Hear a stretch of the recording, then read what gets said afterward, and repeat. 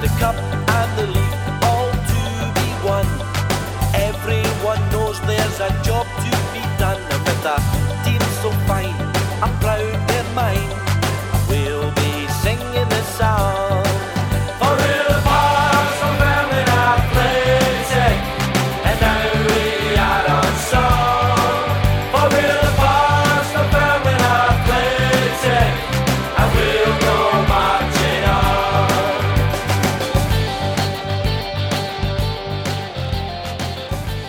The Dunfermline Athletic Former Players Association podcast is sponsored by Starnut Apparel. Affordable and stylish clothing born on the terraces. Listeners of this podcast can get 10% off their order by using code PODCAST at the checkout. Just head to www.starnutapparel.co.uk. Welcome to episode 13 of the Dunfermline Athletic Former Players Association podcast, Walking Down the Halbeath Road, where we will reminisce about yesteryear and the players who've been lucky enough to wear the famous black and white stripes. I'm your host, Mikey, and on this episode, we speak to a player who had 2 spells with the club, playing 65 times and scoring 22 goals. He would play for Birmingham City in the English Premier League at just 17 years of age, when he came off the bench against Leicester City. He played under the likes of Steve Bruce, Colin Hendry, Jim Jeffries, Dick Campbell and Craig Brewster throughout his career, and we chat about all of that and a lot more in this podcast. So sit back and grab a bovril and enjoy this one with Andy Barrowman.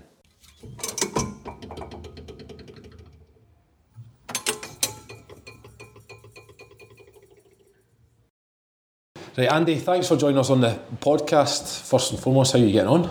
Good, yeah. Life's good. Busy, but no, it's good. Enjoying it. Brilliant. Good to see you, mate. So we'll start at the very beginning. So you were born on the 27th of November 1984 in Wishaw.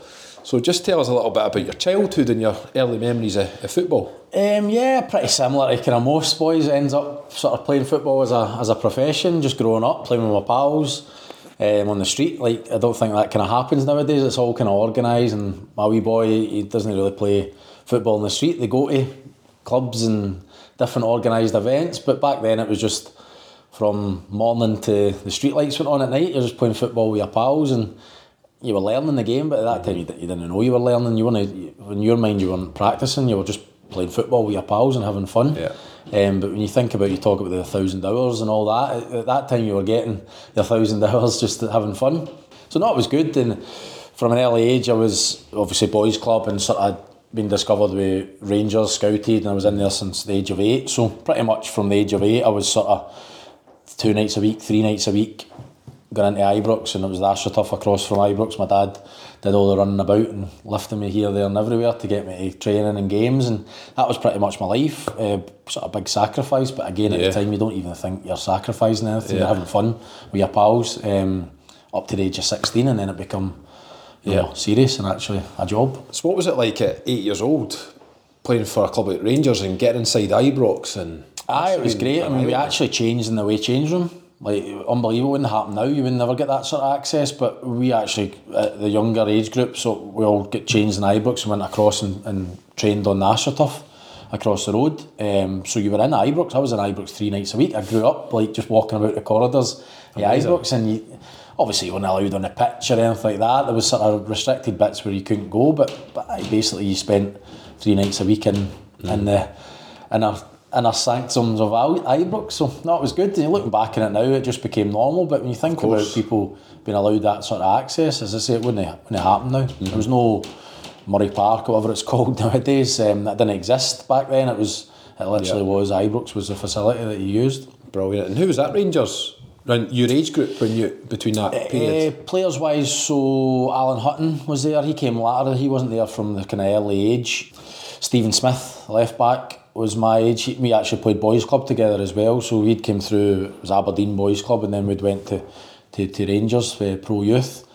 Lots of other players, but never really any ones that sort of made the grade at Rangers, or some went on to have a career lower leagues and things like that. But there was no one really that actually. Charlie Adam was our age group, and then when the age rule changed, he could drop down. So he was like the oldest and the younger younger thing with, and Darren Fletcher was our age group as well, but he was always, although he played with Rangers, he was always going to Man United and Arsenal, and obviously ultimately signed with Man United, but he was there as well. So there was plenty of good talent. It was the best of the best, really, so to speak. And did you have chances to go to other clubs during that period as well? Did you have trials? And I did, yeah. I mean, I'd signed S form early with Rangers, so you sort of commit to them. I don't know what they call it now. There'll be something different form, but you sort of commit to that club, and then at the age of 14 you can sign S form. So I did that quite early. I don't know what I'd have been, 10, 11 years old when I'd sort of committed to Rangers. So then you're there, and then you've got your S form when you sign when you're 14. But latterly, when it came to the time to actually leave school and go full time, I went to 2 or 3 English clubs, Newcastle, Leeds United, and then also ultimately Birmingham, who I ended up going and signing with. Yep. So when you were 16 in 2002, Steve Bruce as a manager at Birmingham, and you go down there. It was actually Trevor Francis was the manager when I first signed. He was, I don't know, a couple of months by the time down there he got the sack and Steve Bruce came in, but it was actually him that was the manager at the time. So it was, as I say, I'd been in a couple of different clubs. Birmingham were the Championship at the time. I went down there and enjoyed myself, the sort of couple of weekends I'd spent down there. Just felt it was a big club but not too big to kind of make the breakthrough. Leeds United had just been to the semi-final of the Champions League. They're spending millions on players. Newcastle again, massive club, and you're thinking am I going to get an opportunity? Is there going to be a pathway to get anybody near the first team, never mind make the grade sort of thing? So I just felt Birmingham was right. I got a good feel about it. They made me feel very, very wanted, and ultimately I chose there as my way to go and learn the game. What was it like going down there first and foremost, like when you're 16? Obviously you've been at Rangers, massive club, but then going down south, totally different. And obviously you're away from home as well. It was big. Probably at that time you actually didn't really realise how big a deal it was. You know, you're going to second biggest city in the UK, and it was just a big adventure for me. It was probably harder for my mum and dad. Now being a parent, I can sort of understand what that would feel like. But for me, it was just a big adventure. I was going to be a professional footballer. I was going to play football for a living. At a big club and down south, so it never really fazed me at all, really. I was just looking forward to it, and you're going playing against Man Uniteds and Liverpools and Arsenal, and it was brilliant. It was like a big adventure. Were you travelling with the first team at 16, 17? No, I made my very first, I went on loan to Crewe. They were a Championship when I was 18, I think. Yeah. I quite quickly kind of moved through. I scored a lot of goals at sort of under 17s, and then quickly in my first season got moved to 19s, and then did well in 19s. So I was moved up the levels pretty quickly. So by 18 I was sort of training with the first team every day and getting changed in the changing room. I went on loan to Crewe in the Championship. I actually got recalled. Birmingham had a few injuries, so they recalled me early, and then I was kind of on the bench and travelling most weeks that season, only kind of making the one appearance in the Premiership. But I was involved. I was involved sort of weekly travelling and brilliant. You spoke about Crewe there. You go on loan and you actually scored your first goal in league football. Do you remember that one? I do, yeah. I went in the midweek and we played a game. I think it was against, I can't remember, was it Derby or something? Bradford. My debut was against Bradford, and then on the Saturday I scored against Derby. That was what it was. So I had come on the last, I don't know, I'd only signed that day. Excuse me, and it was kind of whirlwind. I'd went there, I hadn't met the players. We were on the bench through on the last 20 minutes. Came in the weekend, obviously started the game. Scored pretty quickly, 20 minutes or something into the game. So that was good start as a young boy. You want to kind of make your name, and mum and dad had travelled down for the games. Brilliant.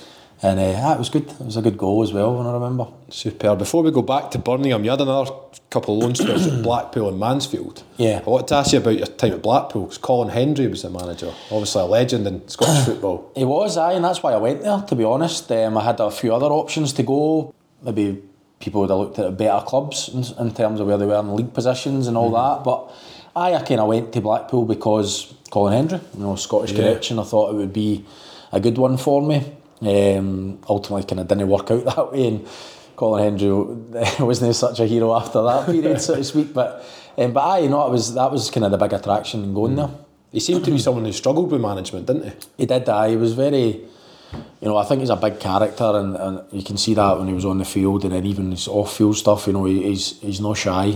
He backs himself, but I think in a managerial situation, it didn't really work for him. I don't think that sort of arrogance, if you like, really rubbed it. The players didn't really take to it, sort of thing. They found it hard to, my experience anyway, at Blackpool. I know he managed a couple of other clubs and stuff, but it didn't really suit him, in my opinion. He wasn't. Yeah. He wasn't very good at it. No. And you mentioned earlier, after the loan spell, you then return at 17. You return to Birmingham, and you're on the bench for a Premier League game against Leicester City. Yeah. Again, I'd kind of been on the fringes. I'd been travelling and stuff. I was on the bench before that. That was the first time I came on. My first time on the bench was at Stamford Bridge, actually, against Chelsea. We drew 0-0 in the game, and then I think it was maybe a couple of weeks later was the Leicester. And actually, the manager's sort of warming up, and the manager's kind of called me back, and you're looking about going, you can't be speaking to me. And I'm sure it was. We're obviously chasing a goal, and I think we ended up 4 up front at the time. Yeah. So I come on, and it was a dream. Everybody dreams of playing in the Premiership. We'd watch Match of the Day and all that. And it was just that, it was a dream come true. It was 8 minutes, but it was still 8 minutes that hundreds of thousands of other boys and girls dream of making their debut. So I suppose at that age, at 17, you kind of think, this is just the norm for me, this is my life. But now looking back, it must be quite crazy. surreal, really. It is, it was crazy. It is, again, you just become normal. I was actually, I tell this story a few times, that I was actually disappointed. See, if I was on the bench and I didn't get on, like I was angry, like, you know that, because you're in that, you're not thinking, oh, this is great, I'm here, like this is a great achievement. You're actually looking at it and going, you should have put me on earlier. Or I should have been put me on. Or why am I not starting? Like people like Clinton Morrison and Emil Heskey and Christophe Dugarry are all playing ahead of you, but in your mind you're so focused on succeeding and getting on in the game. You probably didn't really take it in and appreciate it at the time, because you're just hell bent on being a success. So that's one thing I probably regret a wee bit. But at the time, it was probably the right attitude. That's what you want. You want boys striving to come in and think they're better than what's in there and go and try and prove it. So it was great, and looking back on it, and when you get older in life and you can appreciate these things, you realise some of the places I've been and some of the things I've done, and you know, the people that I train with every day and learn from. It was unbelievable, really, looking back on it. But at the time, you probably don't really give it the merit it deserves. Yeah, and look, you mentioned some of the players there. I was looking at the lineup for that game. So you had Mike Taylor in goals, Northern Ireland international. You have Matt Upson, former Arsenal, played for England. Kenny Cunningham, Irish international. Irish captain, yeah. You had Robbie Savage, who played for Wales. What was Robbie like? He was good. He terrorised you if you walked into the room. If you was in the canteen and you walked in there, like you tried to get out as quickly as possible. He just terrorised the young boys. But you know what? He was really good actually with the young boys. He would give you sort of stinking, but he would also look after you and help you and you know, make you feel part of it and stuff. But he was a bit of a nightmare at first. He would always slaughter you. I liked a sunbed back in the day, and he just could not. Because I was a Scotsman with a suntan, he used to just think this was brilliant, and he used to just slaughter me for it. And I used to say, "Will you go on the sunbeds?"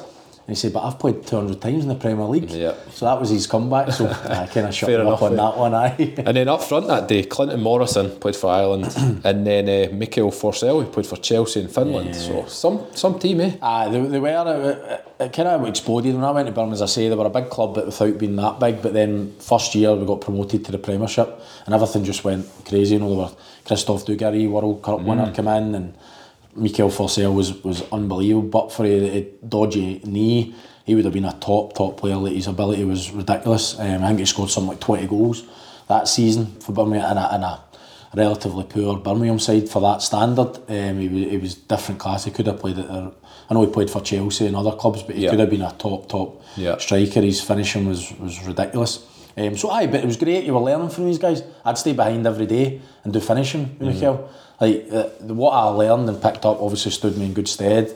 Matty Upson was great with me. You know, in terms of gym work and how he lived his life off the pitch, and that I just copied him. I did what he did off the pitch, and again I continued with the rest of my career. I still did the same things that I'd picked up from him as a 17, 16, 18-year-old boy. So. Yeah.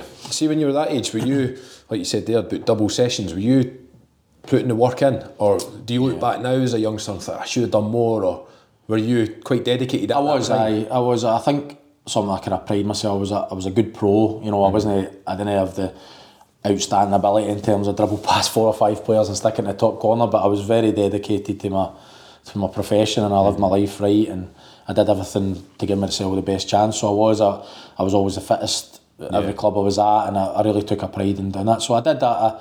I devoted. I still had fun. I was an 18-year-old boy in the fringes of a Premiership squad in Birmingham, so I still enjoyed myself, but I really dedicated myself, and I was always wanting to learn and improve and get fitter, get stronger, and everything that I could do to give myself the best chance of making it at that level. Brilliant. And Steve Bruce, your manager, came in, as you said. What's Steve Bruce like to work for? Great. As I say, kind of took a shine to me quite early on. I was always involved in probably his, maybe not the first season when we got promoted, but certainly the first season in the Premiership. I sort of trained with him. I went away pre-season with him. He just kind of took a shine to me. He liked me, moved me into the first team dressing room. So he was great for me. In terms of a manager, he wasn't like on the training field. He wasn't a coach. He was a man manager. Mm-hmm. Some days he wouldn't even come out on it. He had good assistants like Matt Bowen and then Eric Black. So he had good assistants. He had a really good team around him, and he was just the kind of motivator. He'd come out on a Friday and do it for work on shape or things like that. That's when he kind of came to his own. Players would run through a brick wall for him. He was a proper man manager, and he was great. But as I say, with me, he really gave me a foot up in my career and kind of took that chance on me, gave me my first and my second professional contract, and so I've got nothing other than to be thankful for what he kind of did for me. Learned a lot from him. Superb. And during that period, your international career, you were involved in Scotland under-19. So what was that? What was that experience like, and who was involved at Scotland during that time? Again, so it was like Darren Fletcher, Craig Beattie, sort of Paul Lawson, who I ended up playing with later in my career. We had a good squad. Went away to the European Championship. I think being down south, I think it's more common now, but it tended to be, there wasn't very many Scottish players down south that were getting selected for. I think now they kind of look further afield, and even if they're not Scottish, if they've got a Scottish granny, they'll go and play them and they'll put them in the Scotland 19s and stuff. But at that point, it didn't really happen. So it was Donald Park actually was working in the set-up at the SFA at the time, and he would come down and watch me. He spent a lot of time, and I think it was him that sort of pushed me forward and tried to. Obviously, I was on the fringes of the first team, so that would have probably alerted the kind of the SFA or whatever. But it was him that kind of done cut the miles and would come, and I would turn up on a Saturday morning playing for the under-19s at, I don't know, Bolton at their training ground, and you look across and Donald Park would be standing in the corner. Like, there was no other Scottish players on the pitch, so you kind of knew he was watching and keeping tabs. So it just kind of came from there, and managed to kind of break into the squad, and that's where it kind of went from there. Brilliant. And then you leave Birmingham and you come back up to Scotland, you join Kilmarnock. Mm-hmm. What was the experience at Kilmarnock like? To be honest, I'd sort of been in that bubble at Birmingham, and you're kind of spoiled. It's kind of everything's done for you, it's laid in a plate. It's okay, I was on the fringes of the first team, but I was never a first team player really. I was always a wee bit protected.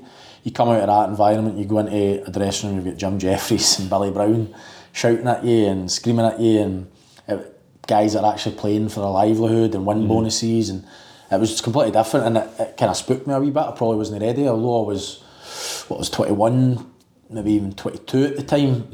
I'd never played first team football. I was never a first team player really, so I wasn't ready for it. I went into that environment and never really done anything that I would sort of be proud of there, and obviously went out on loan and whatever, and it took me till after that when I then go on in Ross County. That's when I probably I was a first team player, and I was really an important member of what happened on a Saturday. So it probably came a bit too early for me, even though I was 21, 22 in terms of my experience in football. It was just game time, too much too soon for me probably, and I wasn't ready for it. So you had a wee loan spell at Queen of the South, and then you join Ross County where it does start to happen for you, and it's Dick Campbell who signed you. It was Dick Campbell. George Adams was there as director of football, so it was George I'd sort of met initially, and then I travelled up, and Dick had just got the job as well, so I hadn't really met Dick until actually my first day of pre-season. It was the first time it was George Adams I'd kind of met, and that's the first time I met him. He actually had a bit of a go at me. He's like, you should be higher in your career, and you've underachieved, and normally you go and meet a manager or whatever, and they're trying to like butter you up and get you signed. It wasn't. It was completely opposite, and I actually quite liked that. It was like, that's they want the best for me, and I can go there and kickstart my career again and develop. And obviously Dick's still speak to him now. He's tried to sign me about 5 times after that, all the different clubs. So it was great. It was good fun. Never really kind of worked out for him at Ross County, but I still enjoyed my time. And he brought in Stuart Petrie, who to this day is a good friend. And it was good times. It was obviously a great season on the pitch for us with a good side, and a lot of players kind of went on and kicked it. Ross County did it by design. They signed players like me who had maybe had a wee setback in their career and needed somewhere to go for a platform to go and kick on again. And as I said, they done it deliberately. They signed players like points to prove, really. Points to prove, exactly. So they're the hungry squad. So it worked well for me, and obviously kind of relaunched my career again.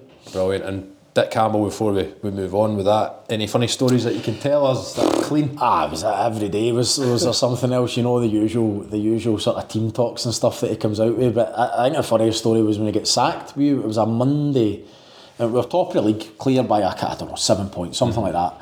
And we'd drawn at home on the Saturday. I can't mind who it was again. Not a great result, but not a bad result. We're still keeping our lead at the top. And we were in the gym on a Monday afternoon, gym session. So we were all up there, and it was an SP that was taking it or whatever.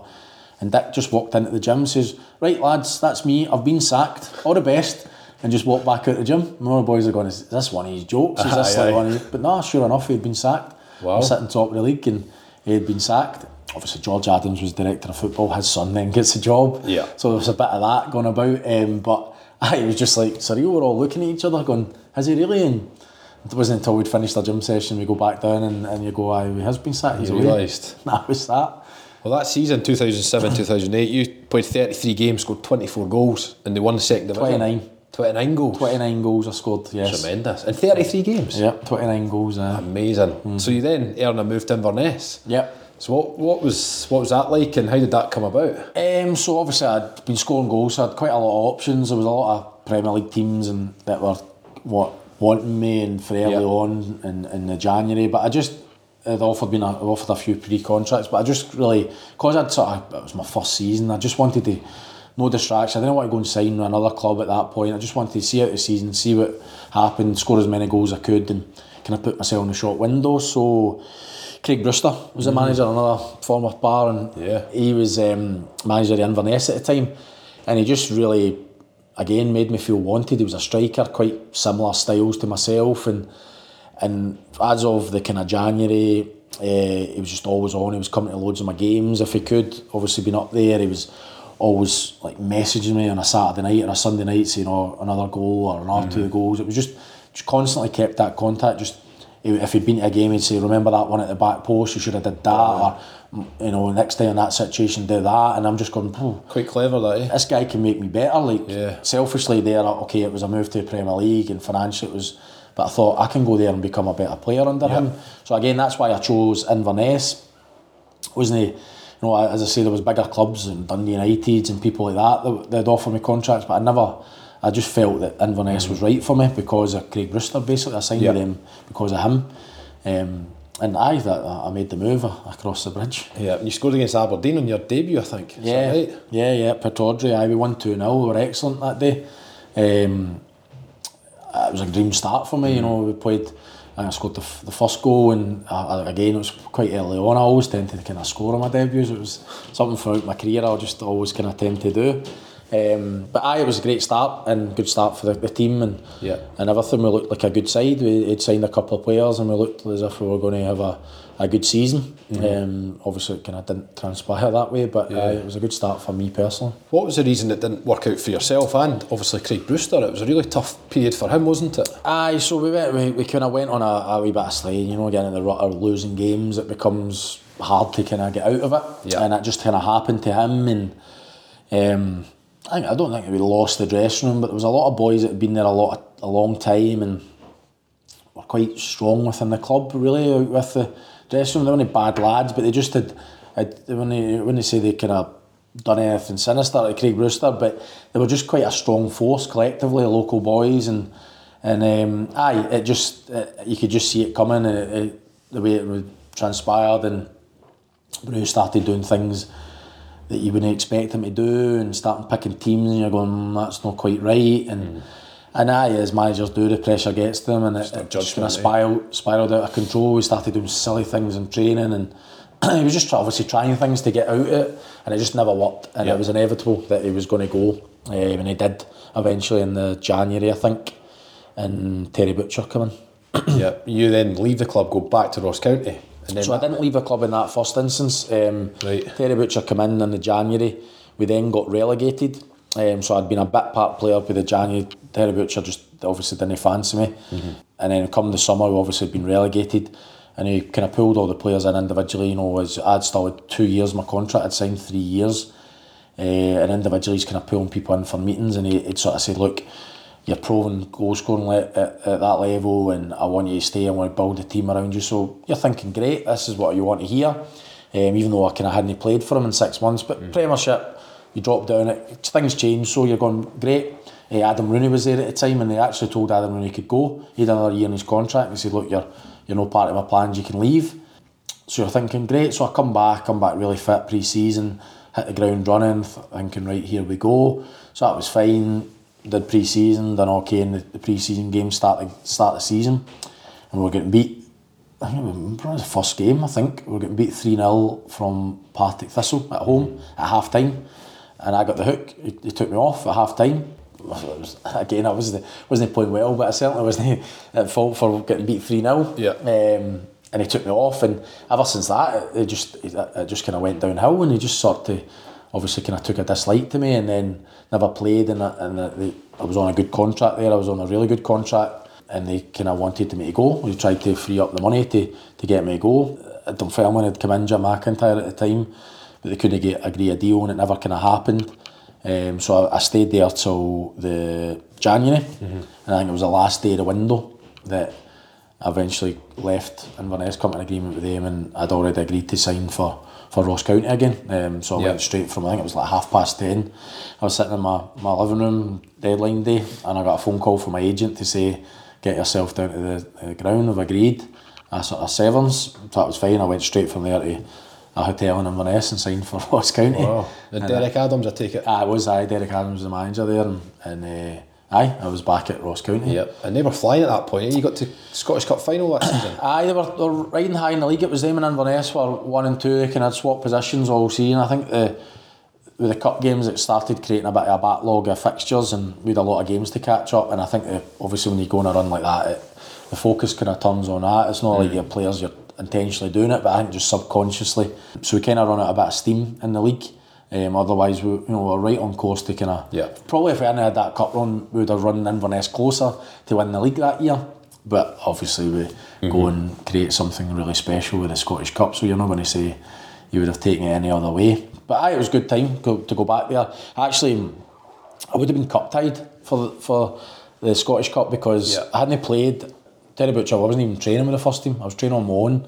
He was just trying to obviously pee me off to get me to go. To leave, And it was me and Roy McBain and Graham Shinney actually was another one that wasn't part of his plans, and we were training separately, just ourselves with one of the coaches. Then something happened, somebody got injured, and we were playing Queen of South away in the Scottish Cup. I knew I was kind of leaving. It was like in January, so I knew something would probably happen. And he said, you're travelling, you're going to be on the bench, we're staying overnight.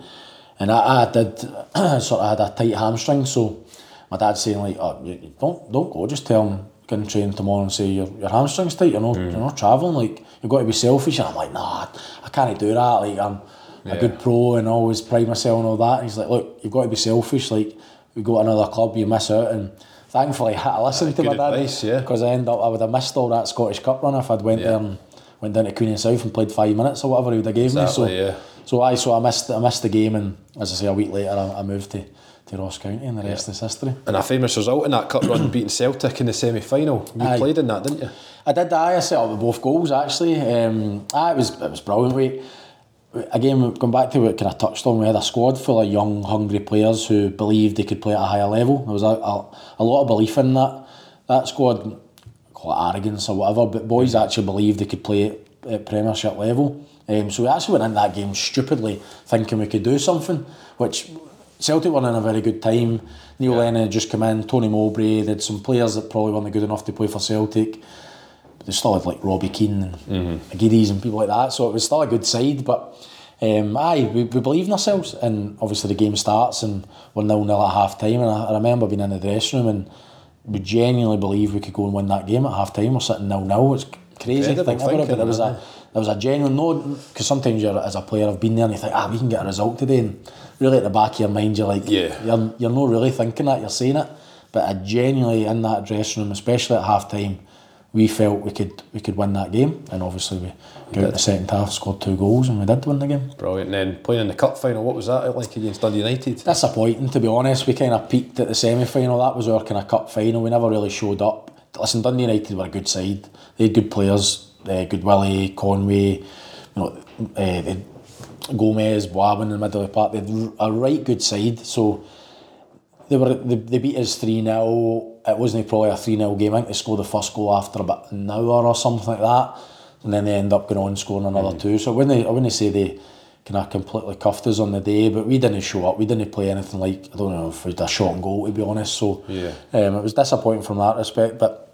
And you're gutted after the game, and you don't really enjoy the occasion really, because you're disappointed you've got beat. It's only when you go away and a few days later, and obviously it's summer, and you're sitting and you think, well, what we achieved, it was incredible really to get there. But disappointed probably in how the day panned out, but it was still an unbelievable occasion. 55,000 Scottish Cup final. I think we've all run about the park as kids thinking they're going to score the winner, and at Hampden, the Scottish Cup final. So to actually go and do it, it's something you'll never kind of take away from the players that kind of achieved it. So no, it was good. Brilliant. And that ends your time at Ross County, because then in June you moved to Dunfermline, who have just been promoted to the SPL.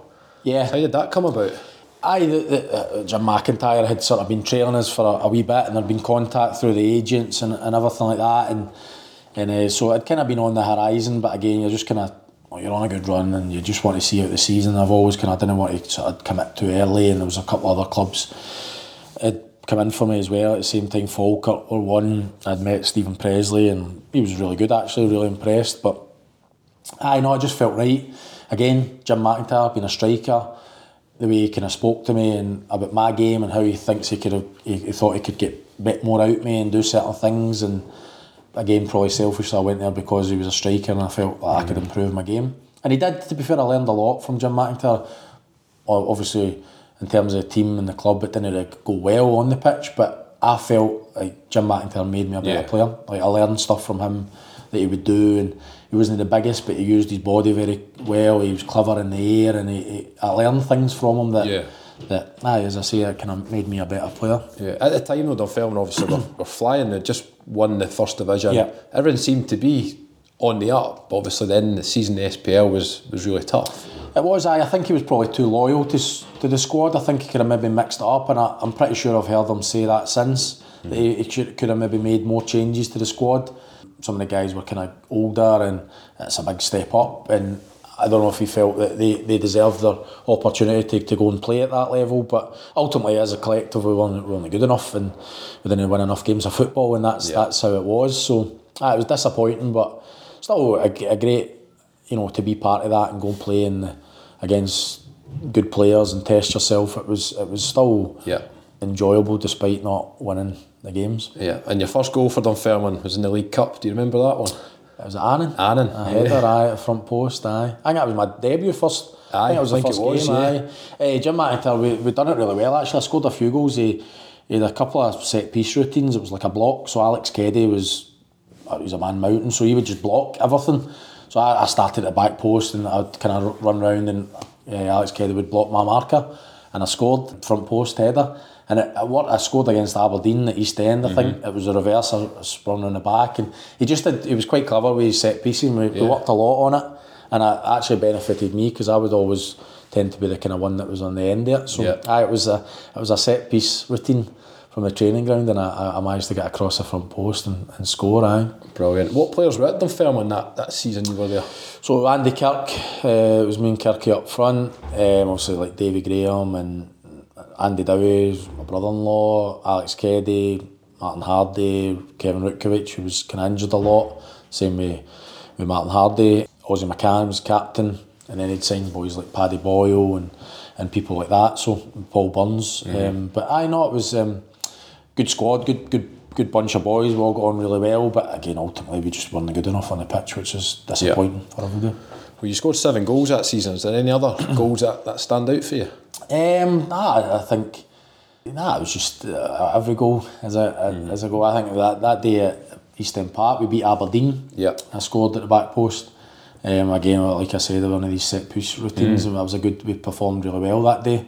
Aberdeen had a good side and got some good players, and we managed to beat them, and we had some good results within there. But we scored obviously away to Celtic at Parkhead. Yeah, I scored a good finish that day as well. So there was lots of little snippets of good points within a disappointing season. Right? Yeah, and then obviously Jim McIntyre loses his job the start of the following year, and Jim Jeffries, who you'd worked with before, comes in. Aye, and who hadn't really had a good time. Obviously, Kilmarnock never really played me. I didn't do myself justice, but it wasn't as if he was very forthcoming, giving me opportunities at Kilmarnock. So, you know what it's like. The first day he comes in and he speaks to you and he says, look, clean slate. And the fact he even said that, you're thinking, here we go again, sort of thing.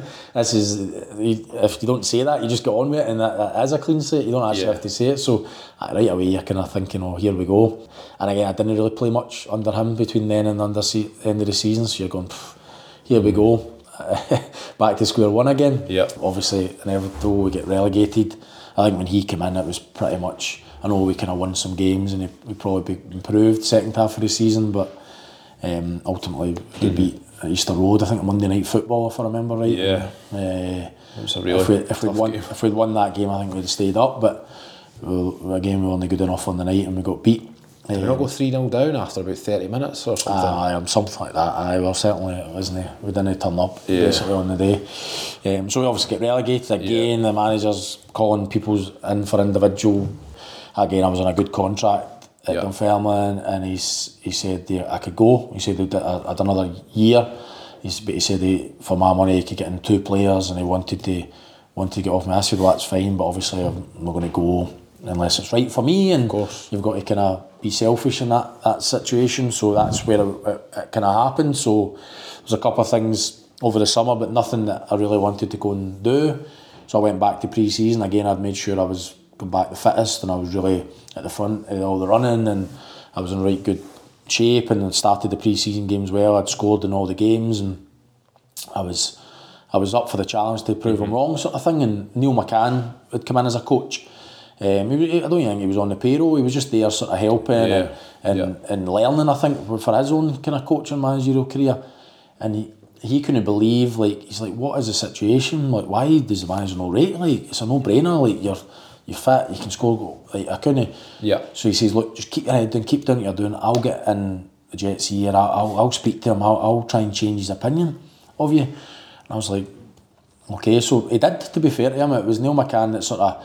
And then I got in the team, and I started in the team, and I was doing well in the team. And Jim Jeffries seemed to kind of want me, and I ended up becoming quite an important player in his dressing room that next year. Obviously, we know the trouble start, but I actually became quite a prominent member of his team, and it was Neil McCann that changed his opinion. Obviously, I did well on the pitch and scored goals, but it wouldn't have mattered what I did. Unless I think Neil McCann. I think he just formed an opinion about me, and he's quite stubborn, obviously, as everybody kind of knows or doesn't know him. He's a stubborn guy, and he just he just wasn't for seeing anything other than what he thought I was, and Neil McCann changed it for me. So brilliant. It was good. And that season 12-13, pretty much with the same squad.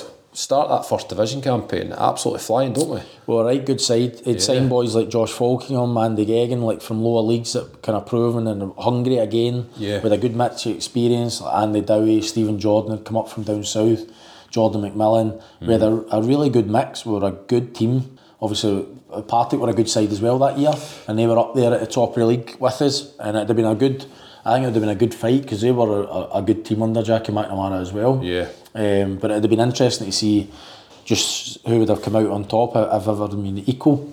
But obviously the wheels come off, and that's where. When did you guys first start hearing? October the 2012. I always remember Gavin Masterton up at Petrivi come in to the kind of lunchroom, and we'd been called down. We'd none the wiser. It was sort of midway through the month. We'd obviously paid at the end of the month. And it was sort of midway through the month, and he came and he stood in front of us all and said, look, I just want to be honest and upfront with you, there's an issue with cash flow, but we're due this money from whatever, our sponsors, our SPFL, next month, so as of next month's all good, but we might have to just pay part of your wage this month and catch up. And some boys are going, we're not on a lot of money really, you could afford. It's not like when other like Hearts players are on 2-3 grand a week and they can maybe go a few months without getting paid. It wasn't like that at Dunfermline, we weren't earning that sort of money. So it was sore, but I think the boys appreciated that he stood up there and fronted it up and kind of was proactive with it and let us know it was coming, so boys could maybe plan for it a wee bit.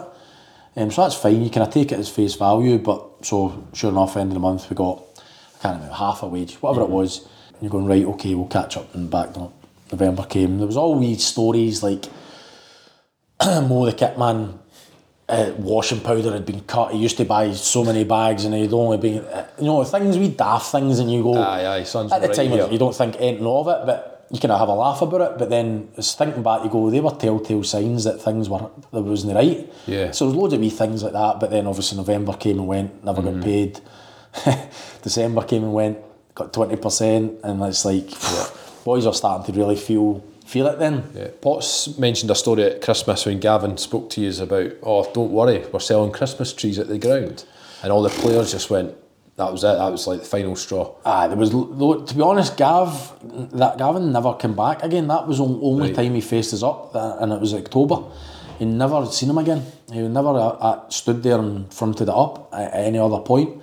I can't remember. I remember the Christmas tree store. I don't think it was Gavin that said that to us, but there was something happening in Christmas trees, and it got to a stage, I think it was into maybe January, February, and we had maybe 2 or 3 cars coming through from Glasgow with a lot of West boys, and I think we got to a point we literally could not afford the petrol to come to training. It's ridiculous. And the boys were like really struggling. I remember myself, I was talking to somebody yesterday about this, just about finance and football and that kind of stage where we got to. Obviously I had a bit of savings behind me and stuff, but you're not earning enough to kind of eat into that. And my wife's a teacher, so we're kind of relying on her wage, and it was tough. We didn't have any money basically. And I think we got to a point one day and we came into training and the boys were that despondent. We said, look, enough's enough, we need to do something here. And I think collectively we'd sort of spoken to the senior ones. We'd went and spoke to Jim Jeffries. He was very good. What I would say to him, like, obviously he had a duty to the club to be the manager and get us to perform on the pitch, but he was fully behind us. He really went up my estimations the way he kind of dealt with that situation as a player. Relationship with a manager, he fought for us at every turn. Did he not forfeit his wages as well going forward? I think he did. I think he did. Like the young boys and stuff. I think he did. I think he did. There was something about that. I remember. But anyway, so I came to this point where the boys said, "Look, we're not training. Enough's enough. Like, we need to put a foot down here." It was like a Wednesday or a Tuesday. When we said, "Look, we're not training. We're making a stance here. Something needs to happen here." So the manager's like, "Look, we've got a big game on Saturday. I would rather you train, but if that's the decision you want to make, then I'm fully behind you. I'll back you all the way." So that's what he did. The boys didn't train. We kind of sat about, in Mo's office, and we just had a laugh and tried to make light of the situation, but we refused to train. So the manager then passed that information back to the board, and they said, "Look, the boys are refusing to train." So that day we got, I think it was 20% of our wages went in that day, like right away, because we'd refused to train. And like, if that's what you can do, like, the money come from somewhere, like, find the money to pay boys who've not been paid for 4 months. It wasn't a good times. No. So that was the kind of final straw, and then obviously the whole administration kicks off. We played Falkirk that night. I always tell the story on a Tuesday night at East End, and I don't know how he's managed to still be focused on playing football at that point. Near the to be fair, I mean, you're preparing for the game that day. You're not in training, so you're sitting at home and Sky Sports News or administrators are walking into East End and you're going, "I've got a game tonight." You didn't know what was happening. I always remember sitting in the change room and the ref was it George Salmon, his name is? Yeah, it rings a bell. Something like that. I think that's the guy, and I can see his face, and he walked in to the change room and he came in to speak to him, "Which kits you wearing?" What's I go, "Oh, that nonsense." And he actually went round and shook everyone's hand. He said, "Guys, I don't know how he's doing this. It's incredible." Like, I always stuck in my mind with him. He was really Didn't good to do that. He was really compassionate, and he said, "Look, fair play to you. I don't know how he's managed to kind of go out and prepare for a game. But we did, and we were shells ourselves really. We didn't really. Your head's not in it, is it? 2-0, I think we got beat on the night. But it wasn't. The game couldn't end quick enough, really, to be honest. Yeah. And then obviously you're going home and you're told to report the next day. I think 10 o'clock or something. Yeah. To find out your fate. And everybody's in the big room. And what was that day like? Oh, horrendous, horrible. So you see the photos of you guys coming in as a group, and you can just tell on your faces like. We didn't sleep much. I know after a game, I'm not really good with sleeping anyway when you've played a midweek game. But with that hanging over your head, there was zero sleep. So you're turning up and we're travelling through in the cars. As I say, those boys kind of knew what was happening, that it was going to be the kind of top earners that were going to take the hit, and they needed a team to play throughout the season. They knew the younger ones would come into it and the guys on less money, so we kind of knew. Dressing rooms know what people earn, but they kind of know the ones that are at the top of the bracket. So we kind of knew the players that were probably going to be hit with it. You go into we walk in and we sit in the hospitality suites, and you're all just sitting there, and staff, everybody, it wasn't just players, it was a whole shebang was all sitting there, and they just stood up and read a list of names, come with us, and you had to go into one of the other little boxes at the front.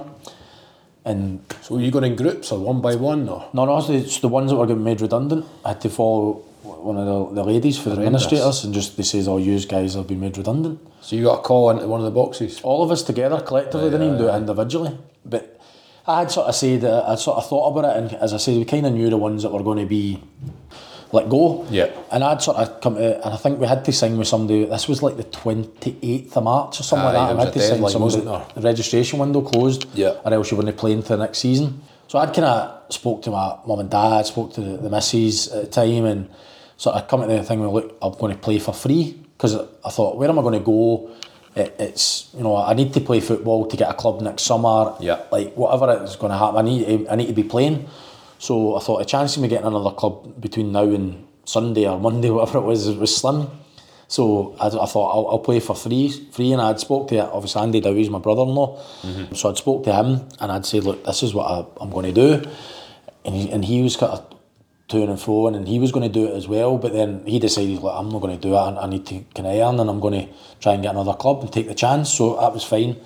So they said, and when they read us all out, and they said, you're all being made redundant, they said if anybody wants to speak to Brian Jackson, administrator, you can do so on your own, sort of thing.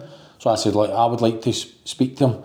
So then I had to kind of wait about, and it was horrible. It was like tears, and even the boys that were getting kept, it was horrible for them, because they were all young boys and they didn't really know what was going on, and we were more experienced, but it's still a horrible situation. But the staff were in there as well. I know, terrible, it was like the staff were getting let go, not just the football staff, like all the other staff. It was everybody in the one room. It was really cold how they kind of done it, to be honest. I suppose they're outsiders or administrators coming in, they don't care. No, they've got a job to do. Of course they do, and you can't criticise them. They're there to do what they do. That's when it gets to that stage, it's beyond anybody's help, sort of thing. Yeah. So I did speak to Brian, and I said about playing for free, but I couldn't. It was insurance or something like that. Right. They wouldn't insure me, or I can't remember, some paperwork. It was a load of nonsense. So I couldn't even do that, and I wasn't able to do it. So that was us. We were out of a job, and you had 2 or 3 days to find a new club, or else you were idle till June. Yeah, you end up going to Dundee. Did you have other clubs interested? Was it tough for you? No, I was lucky. There was 2 or 3 clubs that got in contact. I think they were all kind of aware of the situation, and they'd got in contact. But it was Neil McCann again. John Brown was the manager at Dundee, and Neil McCann had put a word in to Bomber for me, and ended up signing there. They were obviously, I moved back up to the Premier League, and they were in the Premier League, and I managed to sign. It was pennies. I wasn't earning a lot of money. They didn't have any budget, but they seen it as an opportunity to get another player that might kind of help them. They were trying to stay in the Premier League at the time, and I went back there to the end of the season and earned some sort of money. Travel expenses. Pretty much. It was peanuts. Honestly, it was peanuts. The good thing was they were trying to stay in the league, so the board did double bonus. And they actually won a lot of games. I think we won 5 out of 8 games or something to try and make a fist at it to stay in the league. And I was a sub. I hardly played. I played once or something, but the subs got the full bonus as well. So actually, I'd done okay with it in the end, because as I say, it would have covered my petrol, and that would have been it. Probably what I was actually earning. So. Yeah, and then after that, you have a stint at Livingston and then Morton. And then by this point, Dunfermline's been out of administration, the fundraising's began. John Potter's now in charge, a former teammate. So how does the move come about to rejoin Dunfermline? And what I was going to ask was that, because I remember you getting interviewed at the time when you joined Dunfermline, you said it was an easy decision for you. Yeah. How was that an easy decision considering what you'd been through previously? I think I talk about this quite often. I loved my time at Dunfermline. I don't know why, because I got relegated and then we went into administration, I got made redundant, so I should not love my time at Dunfermline. Going by what happened, it wasn't exactly a very happy period in my career, but I just felt a real connection to the club. And actually, when I went back in the January, I was actually going to go in the summer. Again, Neil McCann, Jim Jeffries was still the manager at the time, and Neil McCann had phoned me up and said, look, what are you doing? Because I'd signed with Livingston late. I'd been on trial over in Holland to a Dutch Premier League team, Heracles, and then I'd been on trial at Fleetwood, and they were keeping me hanging on. There was a deal going to be there, and by the end a deal never transpired, and I didn't have a club. Like, I was really, really late. The season had kicked off by the time I signed with Livy. I'd kind of got it wrong. I took a gamble on getting one of these trials successful, but so I didn't really have much options. So I'd signed with Livy, they didn't have any money, so again I signed for peanuts to the January. It was a good opportunity for me to get playing games, put myself in the shop window and just see where we are. And it wasn't really a big financial outlay for them to get me in. So I signed there, but quite early on, Neil McCann had phoned me and said, look, I know you're only just signed to January, what's your plans? I said, I don't know. I said, Livy, John McGlynn had come in and he wanted to keep me and he'd offered me a contract beyond the end of the season. I said, but I don't know. He said, look, would you come back to Dunfermline? I said, 100%, I would. He said, right, don't sign anything, just keep us in the loop and stuff. So it never transpired, so that never happened. So I signed with Livy to the end of the season. Again, injuries horrendous, never played much football, so you come the summer again, you're scratching about trying to get a club and try to get a job, earn a living. So I signed with Morton, and then that obviously again, that Jim Jeffries is still the manager, but then Potsy gets the job, I think just before Christmas or January, December, something like that. And then right away he'd been on the phone saying, look, you come back. I said, I don't think Morton are going to let me go. Like, I'm in their team, I was a captain. I said, I'd be surprised if Jim Duffy lets me go. But Jim Duffy was really good. I really like Jim Duffy. He's quite a straight guy, and I said, look, I'll speak to him. I'll go and speak to him. And like I say, I had the opportunity, and there was a coaching kind of role with under 20s at the time, and I said to him, and he said, what do you want to do? I said, I'd like to go back. Like, I'm not interested in going to any other club, but Dunfermline, and there's a coaching opportunity going forward, I'd like to go back. And he says, right, we'll make it happen. He said, I don't have a player that doesn't want to be here. Like, I understand, I've been a player. I've wanted moves that I didn't get, and he said, I'm not going to fight to keep somebody that doesn't want to be here. I understand, I appreciate why you want to do it. So he was really good and really fair. He said, but what I need to do is I need to get somebody in before I can let you go. So they end up signing Peter McDonald, and then they eventually let me go. Did Ross Forbes not move? Swap deal as well, so they agreed, because there was a fee. Obviously I was still in contract and they wanted a fee, and they came to some agreement with Ross Forbes, went the other way. So what was it like going back to Dunfermline at this point? What was it like around the club? Was it more positive than... It was really positive. I mean, we weren't performing that great on the pitch, obviously, and Potts had come in, but the place itself was brilliant. The training was great, like Neil McCann, John Potter, great bubbly characters. The squad was good, kind of young, youthful. There was a lot of players that had been there before when I was there. It was a great place to be every day, despite no winning games. So you kind of go in, you look around the team, you go, we can still win this league. You know, we can go on a run, and there's good enough to kind of win this league even in January time. We weren't that far detached. But it just never happened for any of us. We underachieved as a squad. We let Potsy down. We just did, and that's, as a friend, obviously kind of working with him now, but we just didn't do enough, myself included. We weren't good enough, and it was really quite no nice times. One positive though, you said earlier about scoring on your debut. You done it again against Airdrie. Second debut for Dunfermline, you scored again. I can always just tend to score. I don't know what it was, but I did. Didn't score many goals when I come back, to be fair, but I managed to get a few goals. And Michael Moffat was up front at that point as well. How was your relationship with Michael? So Michael Moffat was obviously, he scored a lot of goals. It quite a coup for Dunfermline to get him, but it never really hit off from there in terms of goal scoring. He was contributing to the team, but people were kind of criticising him for not getting goals. And partly, like, when Potts said come back, like you and Moff up front, he'll be a great foil. You know, you can sort of lead the line and allow him to kind of score goals, because he's been kind of doing it, and that's not him. He's not an out and out sort of target man, lead the line type striker. So that was sort of part of the plan that we were going to. But again, just never happened for him, for me, for the team. We just weren't playing well, and it never really kicked off. But that was a big. I remember speaking to him off, saying, "Look, come on, we'll score the goals to get us promoted here, and like we'll be good for each other and all that." But again, just never happened. And it seemed his confidence was quite low. Yeah, it was rock bottom. He didn't want to get in the box. He was out wide all the time. I used to speak to him like, "Stay in the box. Like, you're not going to score goals out there." But I've been there myself as a player. But when you're younger, you kind of not shy away. You're not intentionally doing it, but you just subconsciously take yourself out of positions where you're going to miss a chance or score a chance. Yeah. But he was just that's where he was, and collectively as a team we lacked confidence, and we were just in a really bad run. Yeah, and you mentioned when you rejoined the opportunity to get involved with the coaching. So what did that involve in? So I took the 20s, myself and Jim Patterson, who was there at the time. Yeah. He's kind of struggling with injury and whatever, and we kind of shared responsibility, although by kind of work commitments outside, he'd get a job, and it ends up becoming just myself kind of did it. But it was good. I enjoyed it. Got a wee buzz for it. I'd never really thought of myself of getting into coaching, to be honest. I'd started my degree at that point, so I seen my future still in football or in sport, but no kind of in the coaching, more in the kind of business side of it. Yeah. But I got that opportunity, and I really enjoyed it. Really got a buzz for it, and I thought, you know, this could be something going forward. I really did get an appetite for it.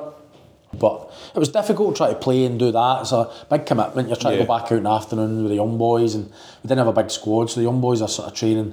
They're part of the first team squad. They're making up the bench every week, and you're trying to take 6 or 8 of them away and go. I'm getting boys out of school, like Callum Smiths and people like that, to try and make up a team to go and play. Well, these boys were 15 at the time. They were in school. Training in the 19s and 20s. So they would always come in like one day a week. I'd kind of day release. They'd kind of done that for a few years, like Spency and Finn Graham and all that had done it, and they'd continued. So it was always part of their kind of training week. But you're getting them out of school to go and travel up to play Inverness, and it was tough because it was just finance. They dictated you this small squad, and that's what you had to do. Yeah. But it was a big work, big commitment, and you couldn't really be focused on being a player because you were kind of one eye on the game that Tuesday or whatever you were doing. It was interrupting your training schedule as well, so it wasn't ideal in hindsight. What I'd rather have just focused on one or the other, basically. You see that quite a lot with players/managers, don't you, who involve obviously still playing in first team, but also the manager. It's either one or the other, isn't it? It's tough because you're coming in the morning as a player and all you're focused on getting yourself ready to train and doing the training session, preparing for the game at the weekend, but you throw into the mix that you've got an afternoon session to plan with the 20s, and it's just kind of, me myself, I just couldn't get into the rhythm of it. Didn't really have very long at it. Maybe over time would have been better, but I just didn't work for me, and I just could not get myself into a routine or a rhythm. Did you realise after that the coaching maybe wasn't for you? I think obviously because Potsy never got the job and Alan Johnson came in, and I think if Alan Johnson had wanted me to continue, I probably would have. I don't know if it had ever been long term, because I always fancied the kind of business side of football, but I'd have probably continued, I'd have probably stayed on, but ultimately he came in, he wanted to bring his own staff and stamp his own authority in the squad and stuff, so again, there wasn't a contract there for me anyway, so who knows what would have happened, but probably ultimately I'd have stepped away from the uncertainty. I mean, we talked there about clubs and changing clubs. I couldn't do that anymore. I didn't have any kids at the time, but I was getting married, and you're going, like, it's not just me anymore. I'm not selfish. I can't be selfish. I've got responsibilities. I can't just live year to year, so I need some sort of continuity, and I think coaching's even worse than a player, isn't it? Yeah. You can be out a job, a manager and stuff in less than a year, so at least with a playing contract you've got a year to year, but so it didn't really suit me. I'd kind of lost my appetite for the game. I'd locked the fire in the belly. I'd sort of gone by that point. Probably even if you look back from the administration thing. Yeah. I don't think I was ever the same player after that, to be honest. And I think you just because I'd started looking at my degree and stuff from that point. So I think probably I had one eye on, and I think when you're a player and you've got one eye on something else, it doesn't always work out that good. So you had a wee stint, you leave Dunfermline, a wee stint at Albion Rovers, but you obviously, like you say, you're studying at this point for your degree. But going back, leaving Dunfermline, it's like just going back to what you said earlier, you had 2 spells at Dunfermline, obviously both spells were really tough. Yeah. But for some reason, you had that affinity and affection for Dunfermline that you still speak about now when we've been chatting. Yeah, I don't know why, to be honest. I really can't answer it. I shouldn't. There's no logic behind it. I really shouldn't. But I think it's just the people and the club itself. And until you're actually been inside it, you don't actually realise just how big an institution it is. And it's a really big club, but it's also friendly. There's a lot of good people work there, and you know, you meet some good people who are still friends to this day, and obviously kind of working in the area now and being involved, you see these people and it's like it's as warm a welcome as it was back then when you were playing. It's just a good club to be around. It's just an enjoyable kind of place to be, and I as I say, it makes no sense to me or anyone else, but I just really have a real affection with the club. I think obviously for yourself now with the business side, you probably see the potential in Dunfermline, and you know if the right things are getting done, the right people, etc., that club could really go. Listen, ultimately what happens on the pitch is going to drive everything, and that's a bit you can't control, so it's really, really difficult. But I think there is huge potential.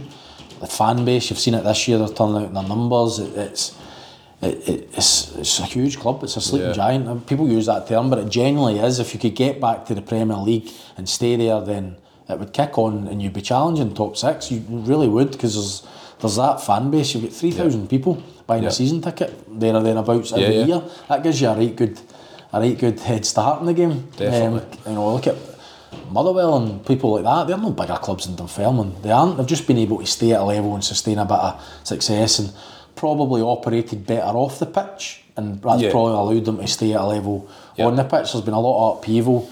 Obviously there's a kind of new regime with the Germans and stuff at Dunfermline, and you know, tough one last year getting relegated, but let's see if they go back up and they can kick on again, and we'll see. But you know, you really want them to do well, obviously. Kelty hat on, you want to beat them when we're playing against them, but I'll be happy if they go and win the league this year. You know, you will. That's because you have that affinity and you can appreciate just the potential that's there. Yeah. So going back to your football career, you retire after Albion Rovers. You played 22 games, and by 2017.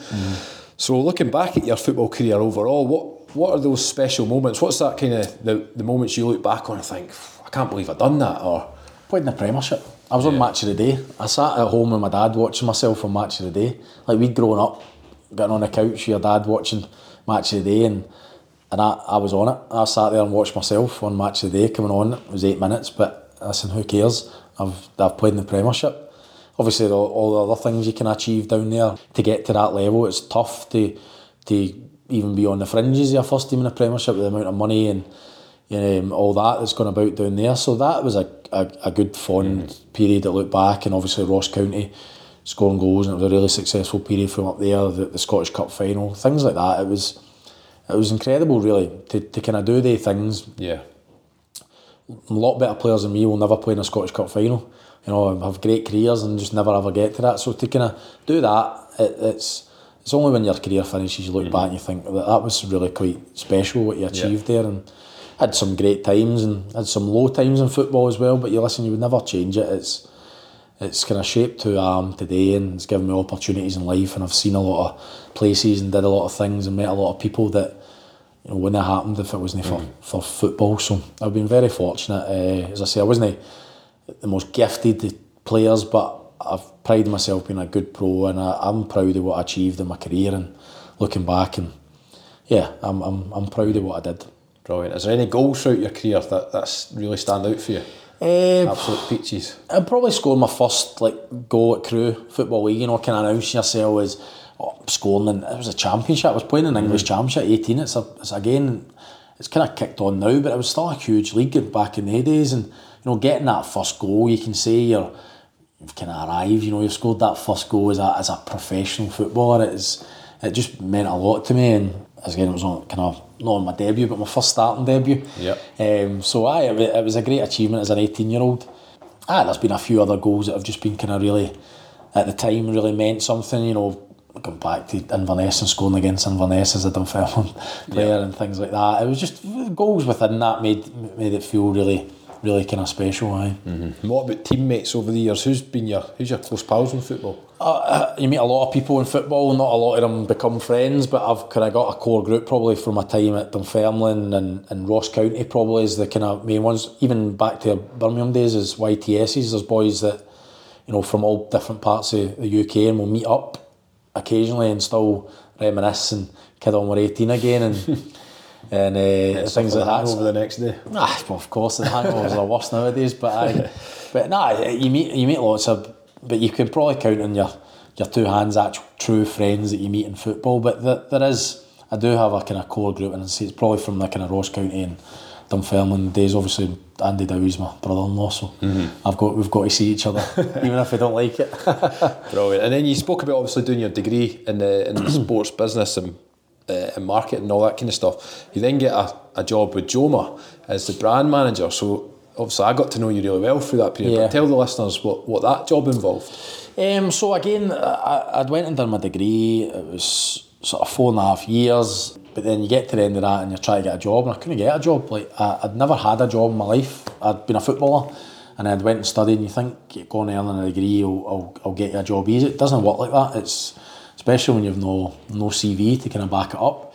So opportunity, I'd been applying for lots and lots of jobs, getting absolutely nowhere. Again, it was a tough period in my life. My wife had just got pregnant with her little boy, and it was tough, it was no lie, but then I'm always a great believer, everything kind of happens for a reason. An opportunity come up with Joma, I applied for it. I was sort of through a recruitment company, and they kind of asked, do you know who Joma is? I said, yeah, I know who Joma is. I've wore the kit. Yeah. So kind of went through the process, got the job, and it was great. I was really learned a lot. I was still involved in football or sport on a daily basis. A really good company to work for. It's kind of enjoyable. I always joke I sell football socks for a living, but I tell you, it's good because no day's the same. You're speaking to kind of like-minded people that's involved in sport. I was able to be around a lot of football clubs, a lot of other sporting organisations, and learn, because ultimately I kind of wanted to go on a certain path. I'd hoped to go on a certain path in my own kind of second career, and that opportunity allowed me to gain build a network, gain a lot of knowledge that kind of allowed me to kind of go on and kind of on the path I'm on now. So part of that role, you were obviously helping choose kits for clubs and sorting training gear and obviously merchandise for the shops. And what clubs were you involved with through Joma? So Dunfermline, obviously, kind of most notable at that point. Dunfermline, Partick Thistle. Actually, kind of grown. My time there, we had 3, I think, the professional clubs. I think we were up to 12, 14, something like that by the time I left. Obviously, different levels within the SPFL, but out of the 42 teams, that's a really good achievement, I felt. I think we kind of, Joma have got a really good, strong name in the kit manager in Scotland, and I hope that I kind of played a big part in that. But it was great. Obviously, Dunfermline was always, I knew Mo, so I was used to Mo shouting and swearing at me, so it was no different when you're trying to sit and pick kit, and you could never make him happy, but that's just Mo, and that's the way it is. As long as it was blue from memory for training, he was happy with that, wasn't he? I don't know where that come from, and by the way, I don't even think Mo could tell you where that come from. He just had it in his head, but listen, you get characters on football and they're all kind of stuck in their ways, but it was really good and I enjoyed it. It was enjoyable to kind of work with clubs, and I kind of always tried to keep that kind of player's head on and what worked. It wasn't always about, I tried to get a happy medium, what sells and what players would like to wear and things like that. So I think it kind of worked well in that respect, that you had that wee bit of knowledge and you could, someone might sound a good idea to someone, but you're actually being in that other situation, you can sort of say, well, but what about this? And so I think it worked. I think it was pretty successful, and I enjoyed it. I really enjoyed my job there. It was a great company to work for, and the day-to-day was really enjoyable. Yeah, and the wee trips to Spain were no bad as well, weren't they? We've experienced a couple, haven't we? So we had some good times out there. Again, good company, look after your customers and their staff, and really treat them well. And I think with brands as well, it's always a bit of it's not just buying kit from them, giving your money. I think there's got to be a bit more of a partnership. I think Joma do that really well. I think they actually work with clubs, and you actually feel as if you've got a say in what happens. I know like Nike and Adidas maybe can do that, but I think Joma are a massive company. Until you actually go there and see it, you don't actually appreciate just how big they are. Definitely. I think people in Scotland kind of at times don't really realise how big they are. I think maybe more so now they are, but it's a real partnership. They actually work with clubs and give them a say in kit design instead of just templates and things like that. So no, I think it's it was enjoyable. I think we've always grown up as well with design kits, didn't we? We'd always we'd always sit and draw your favourite strip and colour it in with the colours you wanted and stuff. So we're kind of doing that in real life. So it was good. And you told me before, obviously they got the Hibs deal, which was massive for Joma. Yeah. But they were quite close to getting a couple other big clubs in Scotland, weren't they? Yeah, it'd been frustrating. Myself, obviously, again, it was that sort of stigma, that snobbery around Joma. People kind of looked down their nose about it, especially at a certain level. Yeah. So yeah, it'd been really close. Put a lot of work and years of work and try to build the brand and get to a level where you could even get to the table on these things, and we'd kind of got there, and we'd sort of hit the post, to use a football analogy, on a couple of occasions with these big high level clubs. But the Hibs one was really great. I poured a lot of time and effort, and everyone involved in Joma did it, and it was just the right time for the club and for the brand, and they went for it, and I think it's been a huge success. I think they've designed some nice kits, and it's really taken the Joma brand up, I think, a level. It's kind of changed that mindset. People's perception of who they are and what they can sort of achieve. It's no disrespect to the clubs that had been with Joma for a long time. I know Dunfermline had been there from almost the start, I think 9 years, I think. Yeah. This season is maybe even 10. 10, I think, yeah. So it's a long time. And they helped build the brand as well. That's what gave Joma its foothold in the grassroots market. Yeah. Obviously now the business, Joma's really strong in Fife, and it's because of Dunfermline. Okay, Wraith Rovers have come in East Fife and people like that latterly, but it's because of Dunfermline that Joma do so well in grassroots. Yeah. They recognise the brand, don't they? Do, because it's aligned with Dunfermline, and that's where it gets its sort of kudos from. So no, it's been really good, and again, we'll see what happens next year.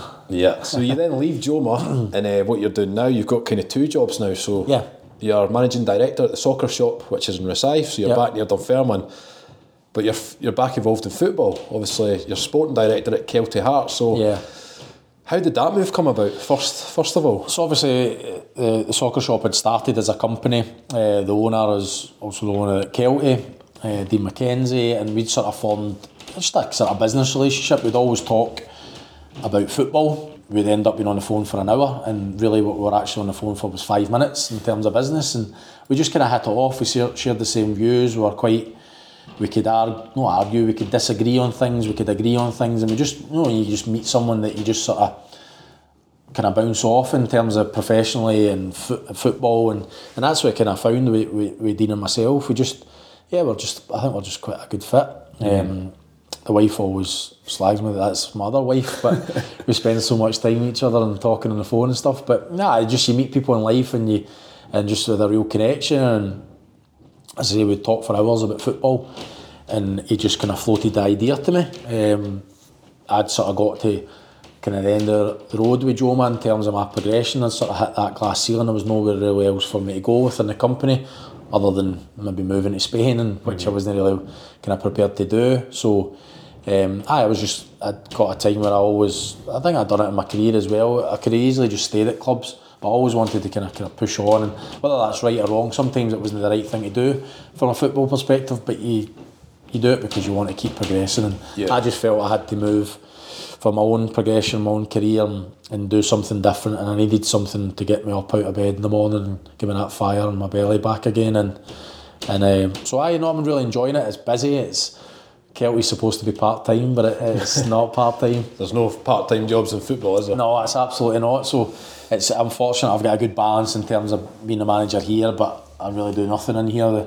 I've got a good team around me, and they kind of support that and allow me to have my time and signing players and everything else that's involved at Kelty. So no, it's good. It's a good mix. It's busy, but the missus might tell you otherwise. That don't see a lot of her and the kids at times, but it's enjoyable. Otherwise, why would you do it? Really, you pour too much of your life in it if you didn't really enjoy it, and then you wouldn't do it. A sane person wouldn't do it anyway. Yeah. So what does the role as sporting director involve? You said signing players, obviously a big part of that. Yeah. What else is keeping you busy with I think Kelty Hearts? obviously Dean sort of is driven the club. There's a great committee there. They always talk about the team behind the team, but Dean has sort of driven the club and taking it to the level it was. Dean's obviously got other businesses and he's a busy man, so I think he was looking for it. Obviously come off the back of the COVID, and it was a really tough time. He'd kind of taken that fight on himself, and legally in terms of promotion and the SPFL and SFA and all that, so it was a really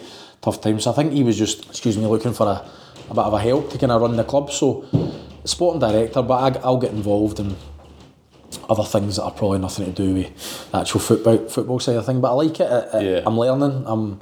I've learned a lot, and I'm very fortunate for the opportunity that Dean has given me, because I have get exposed to things in terms of budgets and finance and profit and loss, things that I probably shouldn't be involved in as in terms of sporting director, but it's good for me and my learning. I've kind of threw myself in. I think one of the first signings I made at Kelty was a safety officer. Like, that's nothing to do with a sporting director. Yeah. But I wanted to kind of throw myself into that because it was part of my learning and me development. And I said, Dean's allowed me to kind of do that and give me the opportunity and my place at the club to kind of have a say in these things. And learning all the time, made loads of mistakes. It's obviously been good on the pitch in terms of last year, winning the league by 21 points. This year's been a different challenge that was always going to come as a club. We're always going to kind of let that get to that level where things kind of have to slow down. I went 100 mile an hour. Kelty for the last 9-10 years, so we're kind of at that stage now. It was part of the plan that you would get there and then you'd stabilise, build everything round about the club. So that's kind of where we're at the minute. But it's enjoyable. It's enjoyable now as it is when you're winning leagues by 21 points. So otherwise you wouldn't do it. And your ex-manager and teammate John Potter's obviously the manager there. Like you said, he's doing a good job now. He's looking good to stay in the league as well. Yeah, he's learning all the time. Again, it's his first job. We actually offered him the job before Kevin Thompson last year, and he didn't. It wasn't right for him at the time with Jack, and they went to Hibs, and there was a lot of work to be done at Hibs, and he just felt he couldn't make that step. I knew he always wanted to be a manager in his own right again and give it a go. I think he had unfinished business after the Dunfermline sort of escapade, but no. So we'd offered it then, and then when the job became available again in the summer, we spoke to him, and I think he just kind of bought into what we're trying to do, and he's a perfect manager. As I say, we're trying to develop everything around about what happens on a Saturday. It's not just about having the best team on the pitch and romping through leagues and winning games. We're never going to have the biggest budget again, hopefully, if we stay at this level or go up. So things need to change, the model needs to change. And he's the perfect person for that. He makes people better. He's individually, collectively, and he pours his heart and soul into the job. Other than just on a training pitch or on a side of the park on a Saturday. So he's a perfect fit for Kelty. He understands it, he gets it. He's from a similar village to Kelty, and he kind of gets the people, and the people get him, and it just works. It just works. People maybe look at it and go, we've no. People maybe thought we'd come up and win the league or challenge the league. There's got to change again, that perception. People's got an expectancy about Kelty, but people maybe look at it, but trust me, he's doing a fantastic job, and if you look behind the scenes, that you'll see just exactly what he's building. And for the first time, the under-20s are now under our umbrella. We've had players come from that, the pathways improved. There's lots of things that we're doing that maybe people don't see because they're only looking at the results on a Saturday. So no, it's going well off the pitch. On the pitch, we could have been better with a slow start, but there was reasons for that again. But it's learning as well. Of course, first season at this level, and Watson will be first to admit he's made mistakes. I make mistakes every week. We all make mistakes. We're all learning. It's all new to everybody at Kelty. Even last year, there was a lot of things that come up when you come up into the SPFL that needs to change about the club. We had to do it very quickly to try and get up to speed, and we're still working at that. But I think if we can stabilise for the next couple of years and just get all these things together and become better off the pitch, then it'll help what happens on the pitch. So we're in that process, and as I say, it's good when you've got like-minded people and people you trust and believe in, then it makes the whole process more enjoyable. Brilliant. Well, we wish Kelty all the very best, apart from playing Dunfermline, of course. We've been unlucky against Dunfermline, I think, this year. I think obviously we've played really well. They've been tight games, but I think obviously just as we spoke about before we come on, the depth of squad and things like that. It's just kind of it's just paid for Dunfermline in our games against them, despite us putting good performances on, and it's just ultimately there's a different level. But to us be competing and being on the same pitch and in the same league, if MD had said that 5 years ago, they'd have called them mad. So it's good. It's good in that respect. Brilliant, mate. And just before we finish, we do a top 5. So this applies to your time at Dunfermline only, either spell. So the most memorable game you played in? Ooh, probably at Celtic Park. I think we got beat 2-1 in the night, but we run them really close. I scored, and they were like keeping the ball in the corner and wasting time and stuff, which is unheard of at Celtic Park. A Dunfermline team going there. So that was a really good. I was in a good run of form at that point, scoring goals, and continued that night and got the goal. And so I'd say that kind of probably sticks out for me that night. Brilliant. Who was your best mate from your time at the club? Obviously Andy Barrowman. I keep mentioning him. He'll be chuffed for all the name checks and this. I'm not so sure. He's you could give him £1 million and he wouldn't be chuffed. He's just that's his character. But no, he's good. So we were pretty close, and we had a wee group that kind of travelled in the car together. So Alex Kelty, we'd been at Ross County together as well. So there was that kind of wee group. I still speak to Andy Kirk quite a lot. Obviously he's at Brecon. He's doing well, isn't he? He's always trying to sign players from us, so I speak to him pretty regularly, and we're always talking and stuff. But I would say probably they would be the main ones. Brilliant. And the best player you played against? Some good ones. Obviously the Rangers and Celtic teams were really good. Victor Wanyama and people like that. Boguera actually was really good for Rangers. He was strong, quick. Centre half. Yeah. What I thought was really tough? Russell Anderson, Aberdeen. It was a bit of a kind of strange one. Obviously had a great career international and all that, but he was really quite clever. Davy Weir was good as well, actually. Probably he'd be there. Again, you're thinking, he's 40-year-old and go run him and he'll not be able to keep up. But he was just so clever. He knew what you were going to do before you did it. Yeah. He just read the game so well. He was in that position. He went to make a run. He was already 5 yards deeper collecting the ball, and it was just clever. Just that's how he played at the level he did. Till he was 42 or whatever it was. He was a tough one. Brilliant. Did you ever swap shirts with any players? Not my time at Dunfermline. The only shirt I ever swapped was Ross County in the semi-final against Celtic. I got Robbie Keane's shirt. Right, nice. I'd arranged it before. I knew the coach at Inverness was best mates with the kit man at Celtic, so I'd kind of all arranged it, and I got that day. There's a picture I've got it. I'm coming off the pitch and I'm saying to Robbie Keane, like, shirt, and he's saying, no, I've arranged. Somebody's already getting it, and I'm going, it's me. You can see the picture. I'm actually saying, it's me. He's like, oh, I'll just get it inside. Obviously, he wanted off the pitch as quick as he could. He wasn't interested in me asking for his shirt.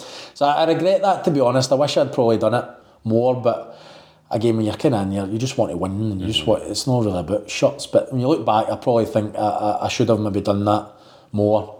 Were you one who kept memorabilia from? My dad, no, I don't have anything. It's all my mum and dad's house. My dad keeps everything, like right the way back to when I was boys club. He had books when I scored. He'd keep every result and how many goals I scored in the game, and he's got all that. And like I generally, everything that I ever get, anything, it was always just went to mum and dad. He's got all my strips for all my teams that I played for, and it's maybe something. Obviously, I've got a boy now who's kind of getting into football. He's 5, and it's maybe something I'll look back on with him, and it'll be quite nice to kind of share.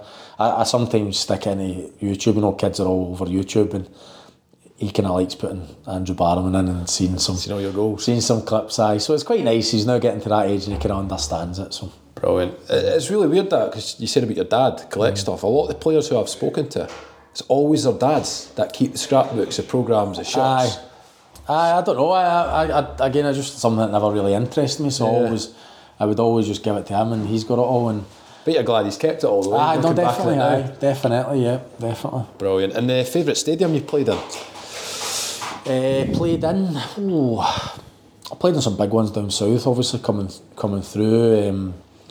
Villa Park was always good because it was a Birmingham Villa. Even reserve games, you'd get 5,000-6,000 people at the game, and it was always good to play there. I always tend to score as well, so I always enjoyed that. But obviously Rangers, Celtic, Tynecastle was always good to play that as well. So there's a few I couldn't really pick. Hampden probably as well, But I've played there in an empty Hampden against Queen's Park. Of course. So it's a wee bit different. And your one favourite memory from your spells at the club? Difficult again, because I've spoke about it. It's just there's nothing really stands out in terms of success on the pitch. But it's a difficult one. I couldn't really answer that. Probably going back. Seeing it back the second time, it was probably really. I was just so happy to go back. To be honest, that's probably I remember the feeling and couldn't wait to get it done. Couldn't wait to get up there and just that feeling of kind of being back. It was probably I'd probably say that. As stupid as it sounds, it was going back. I'd probably my happiest memory. Aye. Brilliant. Well, Andy, on behalf of the Former Players Association, thanks for your time. Thanks for having us. Enjoyed reminiscing. Thank you for listening. Remember to subscribe to this podcast, which is available on all popular platforms such as Apple iTunes, Spotify and Google Podcasts. Thanks to our guest in this episode of Walking Down the Halbeath Road. This podcast was produced by Jan Motkiewicz and music supplied by Stuart Dusty Miller. We look forward to speaking to another former par in the next episode.